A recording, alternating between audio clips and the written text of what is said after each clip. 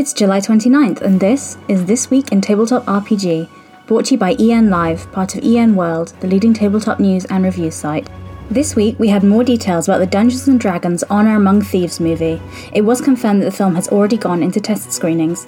The producers talked about Wizards of the Coast's close involvement with the project, saying, "We worked every step of the way with Wizards of the Coast, who were an invaluable resource to us when we were writing the script all the way through production. So I think for hardcore fans, hopefully they'll see the reality of the game reflected in there, and for those who don't know the game very well, it'll still work because it's a fun movie." We also had Chris Pine talking about his experiences of playing D&D with his family. He said, "If there's one game in high school that should be played in every single school across the nation, it should be D&D, because you can get everyone all in a room, and within 20 minutes, no one will remember which class they came from, or who their friends are, or who the dork is. They'll just want to get together and have a laugh." In more D&D news, one movie tie-in product has already been announced with the Dungeons & Dragons Honor Among Thieves gelatinous cube toy. So the toy will be large enough to fit in the 6-inch scale D&D action figures inside, and it will be available in March 2023 alongside the film release. We also have more details on Spelljammer Adventures in Space. The previews from Wizards of the Coast share the abilities of the 5e version of the Astral Elves.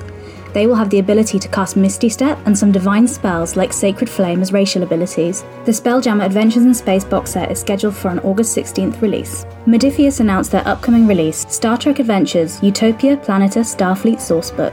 This sourcebook will allow players to design their own Federation starships, space stations, and small craft-like shuttles.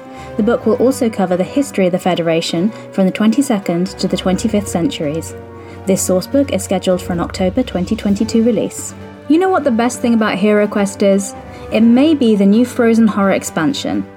This expands the game with more monsters, tiles, accessories, new figures, custom Frost-themed dice, a quest book with 10 new adventures, and like the original expansion released in the 1990s, this will also have a series of solo adventures just for the Barbarian character, and then the rest of the party will join them later. The pre-order is available for $44.99 with an estimated shipping date of September 2022. In industry news, Hasbro have published their quarterly earnings report for the second quarter of 2022, and whilst Dungeons & Dragons isn't specifically mentioned in the report, they do state that tabletop gaming overall is up 15% from this time last year. This seems to indicate yet another quarter of growth for the RPG line. If you would like to hear these stories discussed in more detail, you can listen to Morris's unofficial Tabletop RPG Talk podcast, or you can read all about it at enworld.org. I'm Jessica, and that's been This Week in Tabletop RPG.